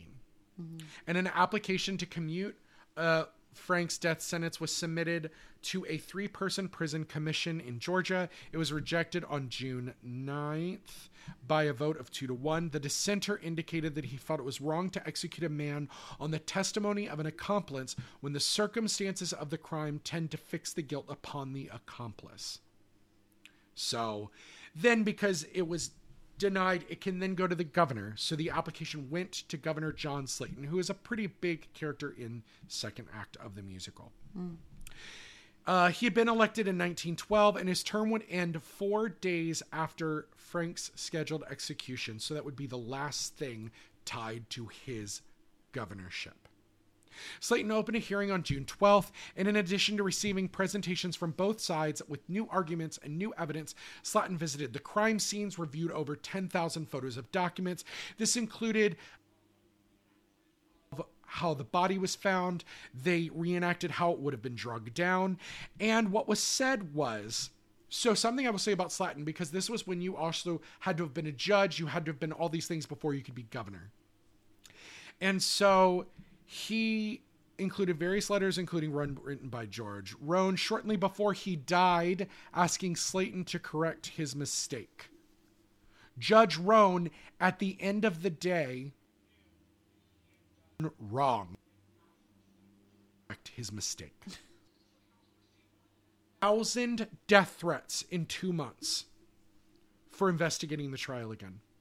During the hearing, former Governor Joseph Brown warned Slayton, "In all frankness, if your excellency wishes to invoke lynch law in Georgia and destroy trial by jury, the way to do it is by retrying this case and reversing all the courts." So his predecessor, who is known to be a good old boy, said, "The only way that you can make sure that Georgia stays Georgia, that, to quote Old Red Hill's home, that the Southland stays free, is to not do this." So at the end, Slayton produced a 29-page report. In the first part, he criticized outsiders who were unfamiliar with the evidence, especially the press of the North. He defended the trial's court's decision, which he felt was sufficient. He summarized points of the state's case against Frank, that any reasonable person would accept, and said of Connolly that it is hard to conceive that any man's power of fabrication of minute details could reach that which Connolly showed unless it was the truth. After having made these points, Slayton's narrative changed course and asked the rhetorical question, did Jim Connolly speak the truth? Wrote, Slayton based his opinions primarily upon the inconsistencies he had discovered in the narrative of Jim Connolly. So, Jim Connolly would go on to say that he at one point took a shit in the elevator shaft, because that's what he did often. Cool. he, as a black person, was not allowed into the same bathrooms as everyone else. And that was the closest thing for him. Hey, listen, shit where you got it if you can't. The two factors stood out for Slatton: the transporting of the body to the basement and the murder notes. So Connolly said that he took a shit in the elevator shaft. There was human excrement in the elevator shaft. There are pictures of it from the police investigation. And guess what? It's not smashed. It's not flat. It is fully and intact. And like a little pile of horse poopy. It sounds crazy, but I've seen the pictures. And so, yeah. And then so the prosecution just said, oh, well, the elevator doesn't touch the ground. It comes to a stop, an elevated stop. So like it's got a stopper so that it doesn't smash into the ground. Right. And so, literally, Slatton investigates, and they confirm that elevator touches the ground when it goes to the bottom. So there's no way. And then they went, clearly, look at Leo Frank. He's so tiny, he's frail, and he wasn't that much taller than Mary Fagan. So, like... Right. You really expect, and then all these things. So then Jim would have carried the body to all these things. And so, on Monday, June 21st, 1915, Slatton released the order to commute Leo Frank's murder conviction, but it was commuted to a life's imprisonment. Now, this was done for Leo's safety, because unless he and Lucille were going to immediately leave Georgia the moment he was taken from prison, but there would have been people waiting for him outside the prison. Yeah. Like, it was one of those things that, like, I don't agree with it, but I understand. And so because of this reason, his legal rationale was sufficient new evidence was not available from the original trial to justify Frank's actions. The commutation made headline news, and Atlanta Mayor Jimmy Woodard remarked that the larger part of the population believes Frank is guilty and that the commutation was a mistake. In response, Slatton invited the press to his home that afternoon, telling them, all I ask is that the people of Georgia read my statement and consider calmly the reason I've given the commuting of Leo Frank. Feeling as I do about the case, I would be a murderer if I allowed that man to hang. I would rather be plowing in a field than to feel the rest of my life that I had a man's blood on my hands. He also told reporters that he was certain Jim Conley was the actual murderer. Real Pontius Pilate on our hands. Yep. Slatton privately told friends that he would have issued a full pardon if he did not believe that Frank and his attorney team would soon prove that he was innocent on his own. Fuck you, man. Fuck you. Like, again, just because you're the most, like, open-minded conservative still makes you a piece of the fucking system, my dude. Like, fuck off. Now, we've seen how polarized... polarized and loud the conservative South can be about anything over the last 2 years, over the last 4 years. We've fucking seen it. So this is no exception. This is millennia old at this point. So for Frank's protection, he was taken to Milledgeville State Penitentiary in the middle of a night before the commutation was announced. So before people even knew. And the prison he was actually moved to was for people who were not on death row, but were life in prison, but they lived in like, it was like a campground and like a farming camp versus a traditional prison. Okay. So he was allowed to have his wife there for visits, and like they could have a picnic, and Leo had they were able to develop a good relationship with the guards that were there. The penitentiary was strongly garrisoned and newly bristling with arms, and separated from Marietta by over 150 miles of mostly unpaved road. So it would have taken a long, long time and difficult time to get there. However, on July 7th, the New York Times reported that fellow inmate William Crean tried to kill Leo by slashing his throat with a 7-inch butcher knife, severing his jugular vein. The attacker told the authorities that he wanted to keep the other inmates safe from the mob violence that he knew was coming, because Frank's presence would be a disgrace to the prison, and he was sure it would get everyone killed.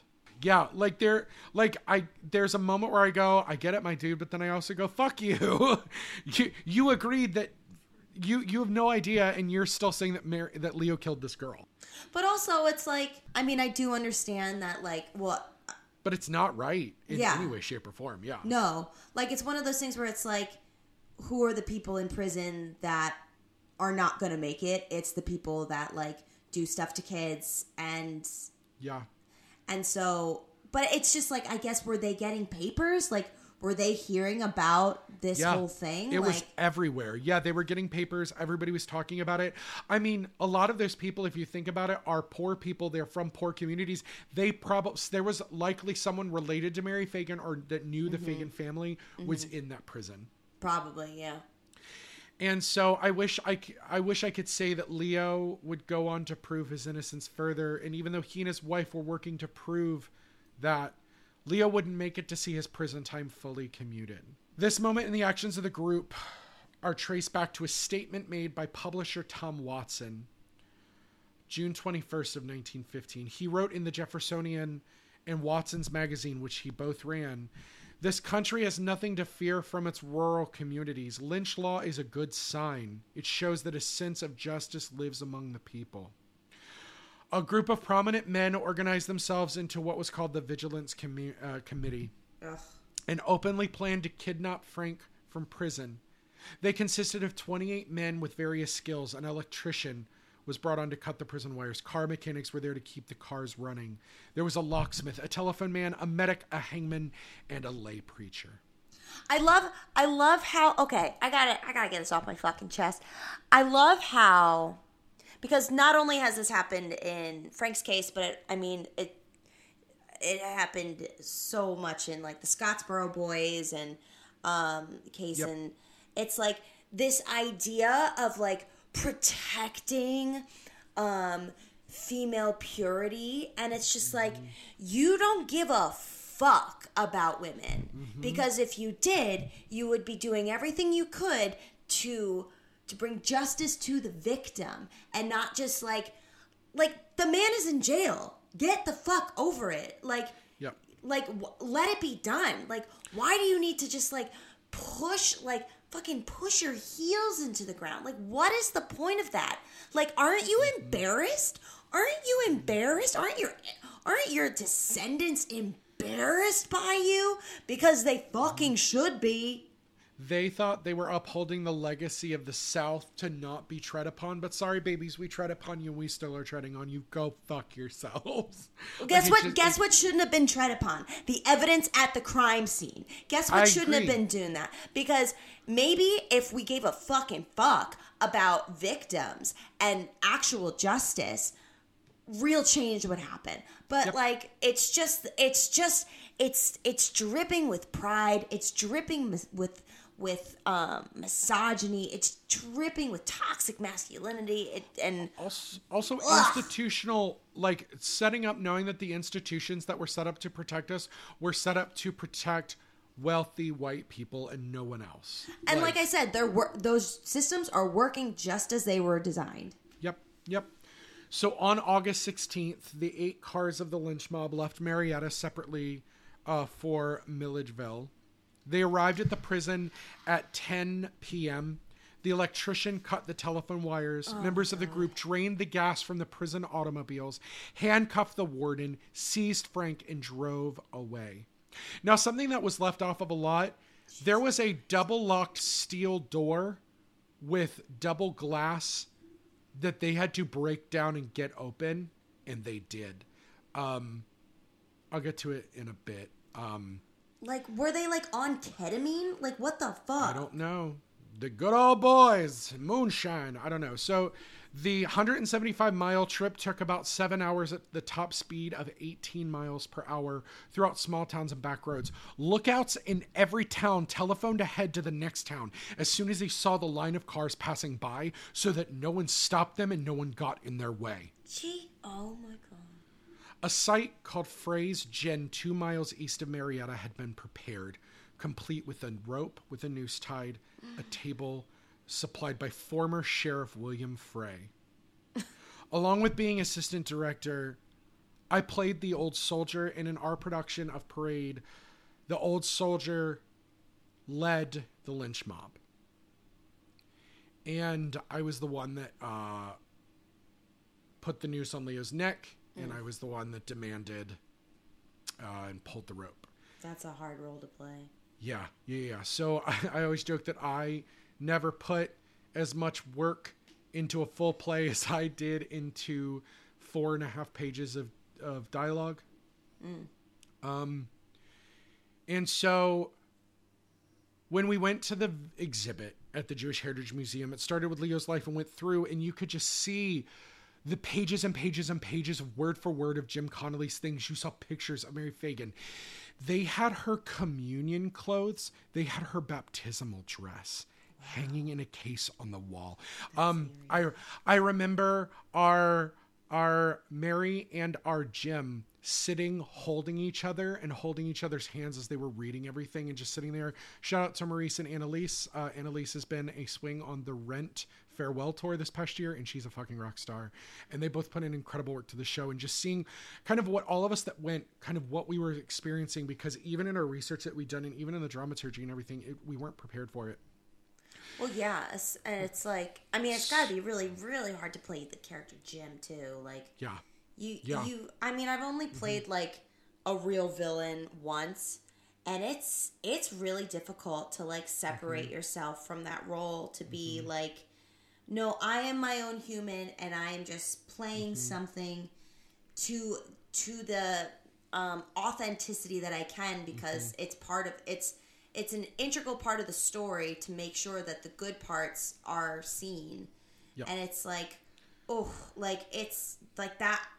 I don't think I could take this show on. Like, it's heavy. It's so heavy. And so, the main part of the room where you go into it is all the exhibit stuff. It included, like, I believe the New York Times had done a photo for photo recreation of the thing, including like a fake Mary, all these things. There was a model of the factory. And so then you go through this door, this opening, and you could see there was stuff playing on the other end. And it's the wall that signifies Leo going to prison and then what happened after. So I walk through that door frame, and it's darker in the next room, and there's a giant fake tree. And next to the door frame is the actual door from the prison that they had knocked down to get Leo out. The one that's like the two... The actual the steel door with the 2 layers of glass is hanging in the, and this is the way they do the exhibit is they just expect you not to touch things, but it's literally you're centimeters from it. Yeah. And so no one was around, and I had to touch it. I had to touch it. I had to touch it. When I tell you that I'm very uwu anyway, but the things I felt, that like it was so crashing and heavy to me. And it was one of the most sobering moments of my life, because the next thing they had was a giant screen playing a video of Leo swinging in the tree that was taken that morning. Oh no. And of the crowds of people arriving. And it was, I'm going to apologize in advance, because I'm going to have a little difficulty getting through this next part of the story, because it still sits really heavy with me. And so we're at a point in our history where there are photos, there is video evidence. It's not much video, but God, and it moves fast, but it's haunting. I have video of it. I watched it preparing for this, and it was a really bad idea. Yeah. And it's so fucked. And so just to show everyone how planned this was, within 90 minutes of that table being kicked out from under Leo, there were 1,000 people at the site taking photos and celebrating, having picnics with disgusting barbecue, like literal barbecue. Photos were taken and turned into postcards that were sold up and down rural highways in Georgia and North Carolina and Florida. People cut pieces of his shirt as souvenirs. They took his clothing and had it mounted in boxes.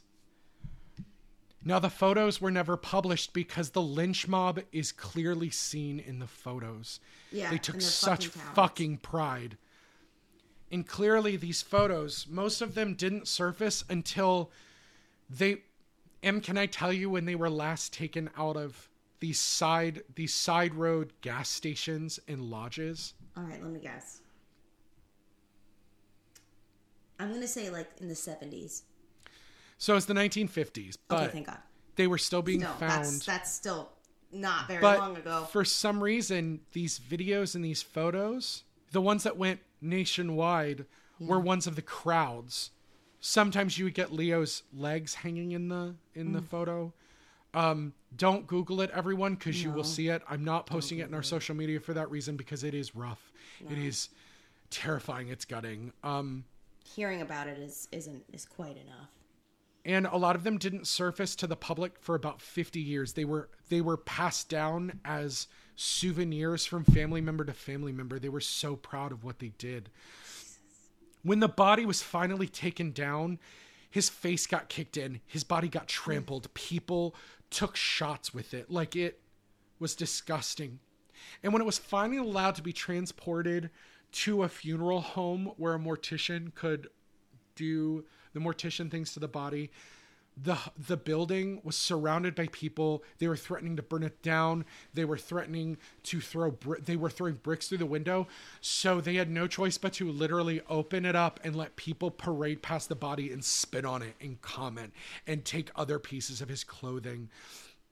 It's almost like, and I mean no offense, and it's almost Christ-like, like how it's like how at least like at least the Bible depicts like the mobs and like the indecency of like the human form and like what was done to just a singular man. And it was like, I will never be able to understand that type of cruelty, especially from people who like are just wrapped up in mob mentality. Yep. So his body was eventually allowed to be moved back to New York, where he was laid to rest with his family. It is notated everywhere that Lucille did not elect to be buried with him or his family. She was cremated and laid to rest with her family instead. Interesting. But Leo was laid to rest on August 20th of 1915 with his family. Now I'm going to say this next part quietly and slowly because I want it to sink in. That the ringleaders were well known locally, but were not publicly named until June of 2000, when a local librarian posted a list on the web based on information compiled by Mary Fagan's great niece, Mary Fagan Keene, born 1953. Now I have a story that I'm going to wrap up with that also deals with Mary Fagan Keene. The list included Joseph Mackey Brown, former governor of Georgia, who told Slatton not to do it. Eugene Herbert Clay, former mayor of Marietta and later president of Georgia Senate. E.P. Dobbs, mayor of Marietta at the time. Moultrie McKinney Sessions, lawyer and banker, part of the Marietta delegation at the governor's salon clemency hearing. Several current and former Cobb County sheriffs, and other individuals of various professions, all community leaders. But unfortunately, the story doesn't end there. His wonderful wife, Lucille, would never remarry, but also never stopped speaking about the injustices that greeted her husband in his death, and did amazing things in her own life. I'm working on a bonus episode that is just her story that gets buried behind Leo's. And she was a brilliant woman it's just going to be a narrative episode I'm going to post for everybody in the coming months. It's going to take me a little while to put together. This story would be discussed for decades. Parade, I didn't really look into much media, but there are miniseries. There are movies about this. There were movies about this within 5 years of it happening. There were songs about Jim Connolly. There were it wouldn't be until 1982 that the first attempt at a posthumous pardon was made for Leo. In 1982, Alonzo Mann, who had been Frank's office boy at the time of Fagan's murder, told this Tennessean that on the day of the murder, he witnessed Jim Connolly alone shortly after noon carrying Mary Fagan's body through the lobby towards the ladder descending into the basement. He also said that Connolly looked him in the eye and threatened to kill him and his family. Oh my God. So it was only on his deathbed that he was so overcome with guilt that he wanted to come forward. But Mann's testimony was said to be not sufficient enough to settle the issue.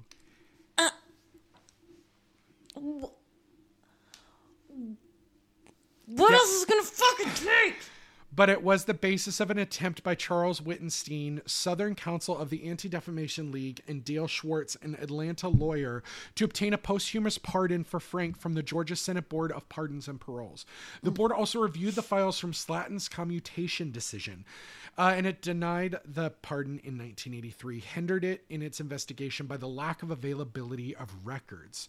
Because, would you believe anything that was about police negligence and things that they didn't do all got lost? Oh my God, it had to happen. It all burned up. It just fell through my fingers. It all just burned up. I don't know. We all had wood buildings. It all just burned down. I don't know. Yeah, I was just making some s'mores. And just lit some things on fire. Sorry. During the Depression, we had to burn a lot of things because we were so poor. I was so cold. I needed to make a fire. I was so Think cold. about the orphans. I just need... Hey, look, I was just so cold. I need to make a fire. And then there's lots of papers around me, so I said, I'll make a fire out of this. Coming soon is our drunk orphans reading of Oliver. Baby cups. So after exhaustive review and hours of deliberation, it was impossible to decide conclusively if Leo was guilty or innocent for the board to grant a pardon of innocence to be shown conclusively. So Frank's supporters submitted a second application for a pardon, asking the state only to recognize its culpability over his death. Yeah. The board granted the pardon without question in 1986. In response to the pardon, an editorial by Fred Grimm in the Miami Herald said, "A salve for one of the South's most hateful, festering memories has finally applied." And in 2008, a historical marker was placed where Frank was hung, and in 2018, the Jewish American Society for Historical Preservation built Georgia's first anti-lynching memorial in the name of Leo Frank and the other 570 Georgians lynched from 1880 to 1946. I need to end this. Yeah. How you doing? How's your heart? I'm good. I need to end this with a story about the presentation of the Jewish Heritage Museum. The book writer expanded upon his understanding of the story and gave us this story. This is Alfred Urey. He went to visit a college in Marietta where Parade was being presented for the very first time, literally a mile and a half from where Leo Frank hung in the tree. It was being presented in Marietta and was the first Georgia production since the national tour launched in 2000 because the state and the organizations protecting the legacy of Mary Fagan had not allowed it. Now, in protest, all the living members of Mary Fagan's family were there. And Mary Fagan Keene, who was responsible for putting everything together, said, Mr. Urey, in our heart of hearts, we know that Mr. Frank murdered our aunt, and we will live with that until the end of our family's lives. And that, is the unfortunately tragic murders of Leo Frank and Mary Fagan. So Mary Fagan's family thinks he did it. To this day, they also actively work. They're in 2013 for the centennial of the murder of Mary. There was lots of anti-Leo Frank, anti-Jewish, and anti-Semitic websites put together. They are still live. Do not look for them. Yeah, it's bad. Don't do that. I'm on a list now because I went and looked for them against my better judgment. Yeah, they think it. They still work on it. Most people in Georgia still... There's a reason why. Also the year after, or the months after Leo was killed, 85% of the Jewish community of the state of Georgia left. Yeah, get out of there. Literally, I think they said 2,800 of the 4,500 Jewish people over 18 living in Georgia at that time all left. And Slatton and his wife left the day after they commuted the sentence and left Georgia forever. Yeah. So, before we wrap up, my sources for today's episodes are the archive from the Jewish Heritage Museum, along with my own photos and videos from the exhibit and the concert, the Leo Frank Wiki, the Parade Wiki, Parade Vaults, Playbills Vaults article on the original run of Parade, the Leo Frank Case Archives, which I encourage everyone to look at. They are expansive and so well informed. Episode 210 of My Favorite Murder, a Ranker article, several New York Times articles, the Dead Will Rise by Steve Oney, the Leo Frank Case Reconsider from the Journal of American History by Nancy McLean, and Black Jewish Relations on Trial, Leo Frank and Jim Connolly in the New South by Jeffrey Paul Melnick. Hoo-wee! You did it.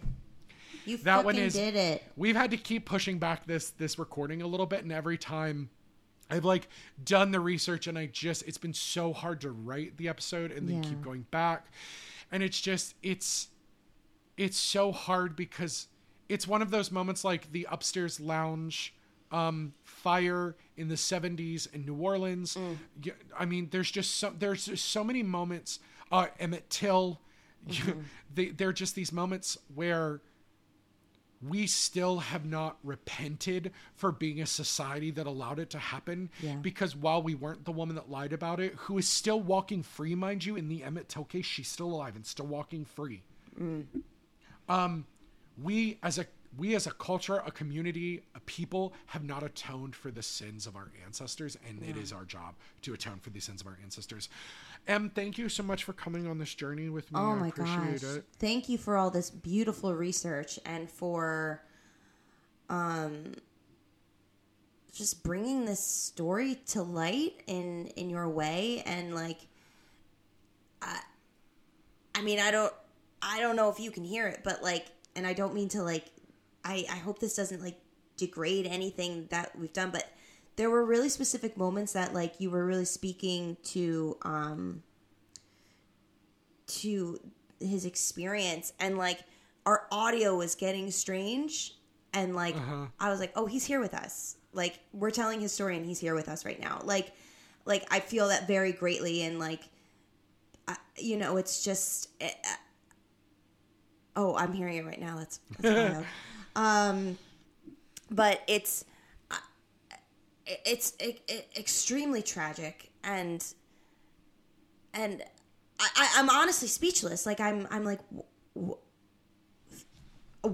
Speechless is truly what I'm embodying right now. And you're right. These are it's hard for us to tell this story because it's I don't know if I fucking pray I'm not related to anybody that was involved in this, but it's our ancestors. I mean, I'm sure my ancestors did some awful shit because I'm a white woman, in America, so who fuck knows? But that this is our job. This is our job to sit with the discomfort, because our discomfort is nothing compared to what marginalized people have been forced to experience and go through. And I commend you on the amount of research that you did and how deep you went. And I think our listeners are going to be better for it. I know I'm better for it knowing the story now. And, it kind of makes sense why a musical like this wouldn't last long, because I don't think people could probably sit and handle it. I will say next year is the 110-year anniversary. I'm hoping that, because The End of the Woods that just ran at City Center, by the time this comes out, will have run or will be running at on Broadway for 6 weeks. I feel like it's going to get extended. I feel like it's going to turn into a Chicago or a cabaret. But I'm hoping that this production of Parade, if done correctly, will move to Broadway. I'm also encouraging everyone now, as you're planning your 2023-2024 theater seasons, be it community theater, collegiate theater, professional regional theater, not-for-profit regional theater, consider adding Parade to your season. It is timely. The score is incredible and beautiful. And please cast it authentically. And please cast it authentically. It ticks a lot of the same boxes, a lot of the shows that your audience is already asking for. Les Mis, Ragtime, the large epic shows, but it has a modern appeal as well. So I really encourage you all to put it in your season. Thank you for joining us for today's episode. Exit Stage Death is brought to you by Dreamer Productions. This episode was audio engineered and edited by Maddie Limerick. And our theme is Antisocial Dance Party by Brett Eagleston from the Let's Rewatch podcast. You can find us on Instagram at Stage Death Podcast. On Twitter at Stage Death Pod. And send us your favorite chilling theater stories at stagedeathpodcast@gmail.com. You can find us on patreon.com at Dreamer Productions, where your donation of $2 a month keeps quality content coming your way on your favorite podcatcher app. Join us for more chilling true stories on the next episode of Exit Stage Death.